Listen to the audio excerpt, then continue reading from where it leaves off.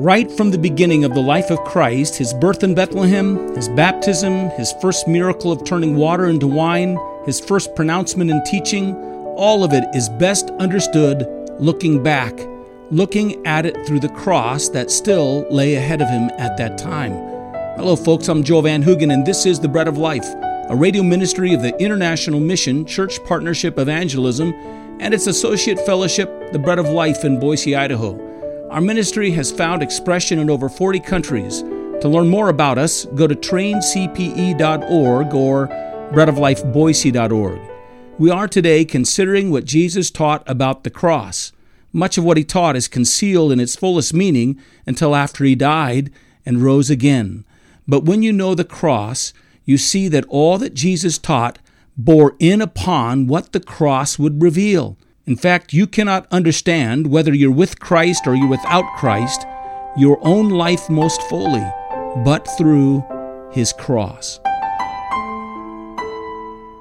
It's interesting, after the Lord Jesus' baptism, the first Passover meal that he goes to, he enters into Jerusalem and he drives the money changers out of the temple. It's not the first time. He'll do it at the last Passover as well. But the very first Passover that he attends after he has publicly expressed himself and come forward to establish his public ministry. And the leaders of the temple and the scribes and Pharisees gather around him and ask him what's the authority that he has, what sign can he give that he has authority to cleanse the temple? And the Lord Jesus responds to them. Now this is at the very beginning of his ministry. He says, destroy this temple and in 3 days I'll raise it up. Matthew tells us that he said this in reference to, as an obscure reference to his death and his resurrection. In other words, I'm just saying here, he knew the mission that was before him. He knew the mission of the cross and what lay ahead of him. Later on, the Lord Jesus will elicit from his disciples a statement as to who they have come to understand that he is. Who do people say that I am? Well, some people say that you're Elijah. Some people say that you're Jeremiah. Some people say that you're the voice of John the Baptist coming back again. Well, who do you say that I am? Peter answers, you are the Christ, the Son of the living God. And after Peter says this, Matthew 16:21 tells us that from that time, Jesus began to show his disciples that he must go to Jerusalem and suffer many things from the elders and chief priests and scribes and be killed and raised the third day. He knew it was ahead. He knew it was coming. And he knew it was a must, that it was central. He knew that it was a must and that it was central to his purpose. Here's the second thing I want you to see. He taught that the cross would reveal man's sin and brings mercy to confessing sinners. He taught that the cross would reveal man's sin and bring mercy to confessing sinners. During that last week of the Lord Jesus, before he goes to the cross, there are a number of parables that he shared, and one of the parables he shared was the parable of the wicked tenants of a vineyard that had been given to them, and the master of the vineyard wants to receive some of the fruit from the vineyard of those who are tending to his vineyard, and so he sends some of his emissaries to get something and extract something from that vineyard, but these wicked tenants abuse the messengers that are sent to them. They abuse them verbally, and then they begin physically to beat them and abuse them physically, and so eventually Jesus says they send those who are tending over the vineyard, he sends his own son. And they say, let's kill the son and the inheritance will be ours. And they kill the son. They say, let's kill the son and all that will be ours. The inheritance will be ours. And the Lord Jesus says, what will he do? What will the master do to those wicked tenants? And the Pharisees that are listening to the story say, well, he'll come and he'll destroy those wicked tenants and he'll give the vineyard to another. And then they realize what they've said. You read the harmonies of these different parables as they're sold, and the Lord Jesus looks at them and he agrees with them. Yes, he'll destroy the tenants and he'll give the vineyard to another. And they cry out, may it never be, or no, may it not be, because they know it's being spoke against them. But the Lord Jesus in the parable is revealing that he knows that his death is going to reveal the wickedness of sinners who have sought his own destruction and sought to destroy the one that God has sent to them. And so when the hour comes when he's arrested in the garden and the soldiers come from the Sanhedrin and from the chief priest to arrest him, the Lord Jesus sees them coming and turns to his disciples and says, the hour has come for the Son of Man to be betrayed into the hands of sinners. And we have the image of Christ dying on the cross, and we know the story of men who sat at the foot of the cross and they were mocking him and they were heaping scorn upon him. Ha ha, he saved others, but he can't save himself. If you're the Messiah, come down from the cross and save yourself. You see an expression of the sinfulness at that moment in time as well. But the sinfulness that takes place and the sin that is exposed at the cross is not primarily seen in the plotting and in the planning and the treachery of those and the betrayal of those who brought him to the cross. And it's not seen in the brutality of those who struck him and laid their blows upon him, or in the cowardice of the Pilate who turns him over to others for his own sake and because he wants to please the crowd. It's not seen in the scheming of the Sanhedrin. It's not seen in the mockery that takes place as Christ is dying on the cross. It's not seen in those things. It's not seen in Christ himself as he hangs upon the cross. Because there on the cross, the Bible teaches us that Christ became the one who was bearing our sin in our place. And he was an image, he was a reflection, a picture of the sin that he was dealing with, our sin. In John chapter 3, the Lord explains this to Nicodemus. Nicodemus comes to him in the middle of the night to speak to him. He's a leader in the Sanhedrin. And he asks the Lord Jesus certain questions. Actually, the Lord Jesus speaks to Nicodemus as what's really at his heart. Unless you're born again, you can't enter into the kingdom of God. Well, how can a man be born again? He can't enter his mother's womb a second time. It's a mystery. It's like the wind. You don't see where the wind goes or where it comes from, but you see its motion in the trees, and so it is of everyone that is born of the Spirit of God. And then the Lord Jesus gets a little closer. I don't understand why you don't understand these mysteries. You should know these things. You're a leader in Israel. You don't know these things. Surely I tell you. And then he says in John chapter 3, verses 14 and 15, he begins to reveal to Nicodemus how it is that he's going to give others eternal life. As Moses lifted up the serpent in the wilderness, even so must the Son of Man be lifted up, that whoever believes in him should not perish, but have eternal life. As Moses lifted up the serpent in the wilderness, even so the Son of Man must be lifted up, that whoever believes in him, and that idea of believes in him is looks expectantly upon him, should not perish, but have eternal life. The Lord Jesus is drawing from a story that's found in Numbers chapter 21. It records the story of the people of Israel as wandering in the wilderness, and they again murmur against God, and they complain against God, and they're complaining about the food God is giving them, but it's really not the food they're upset with. They're just upset with God. And God sends a judgment upon them. God sends poisonous snakes in the middle of their camps, and they infest the area where they're at, and many of them are bit, and many of them begin to have a slow and painful death.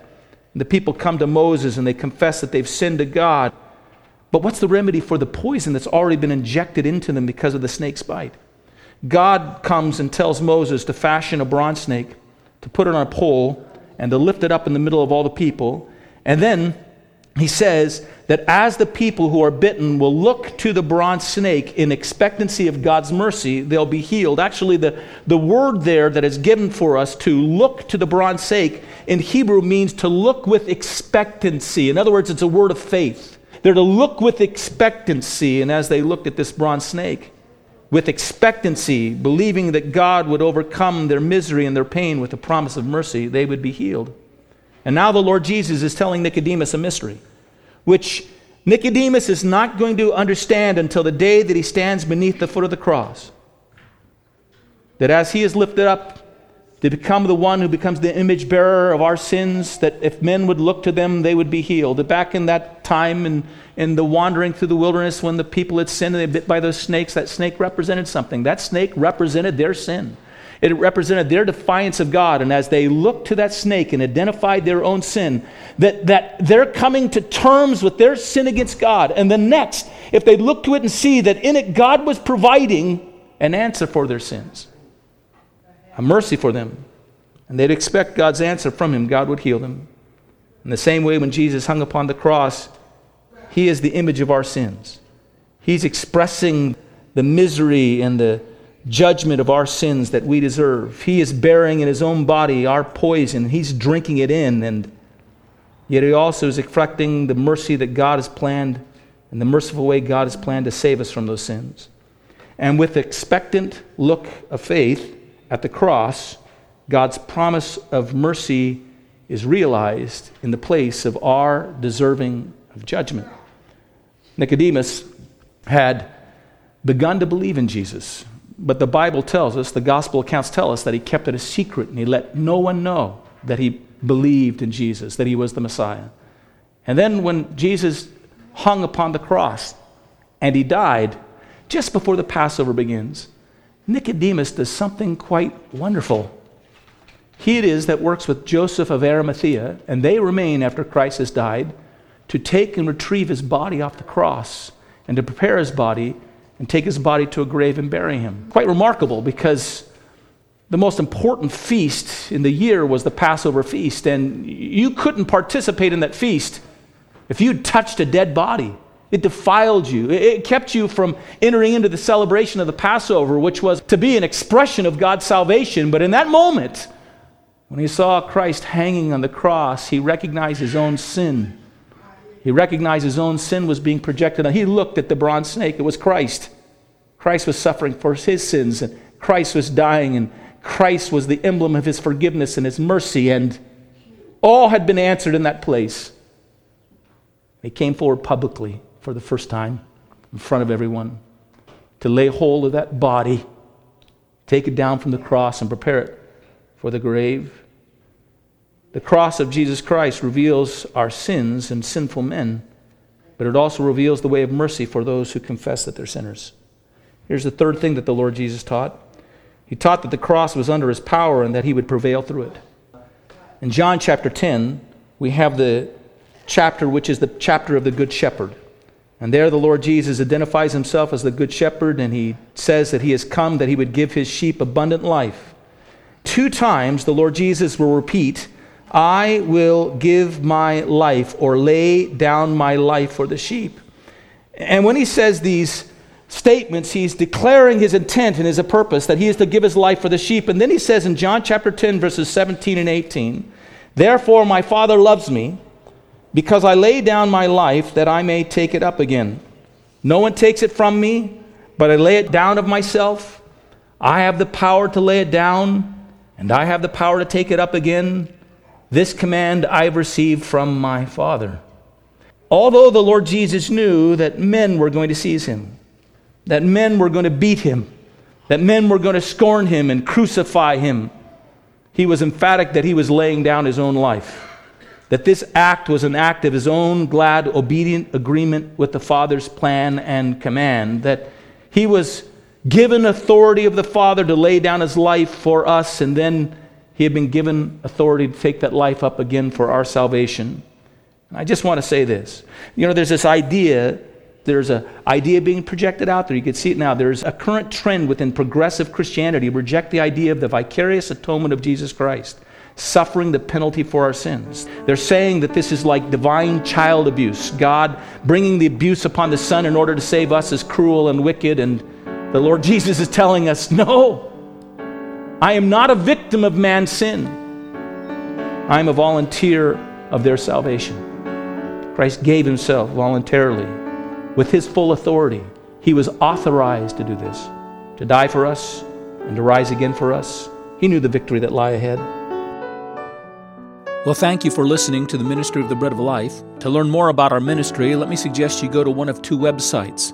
First, go to traincpe.org, traincpe.org, to learn more about the work we're doing all over the world to equip and engage the body of Christ in personal evangelism, discipleship, and church planting. Or to learn about our work in your community, go to breadoflifeboise.org. Until the next time, God bless you.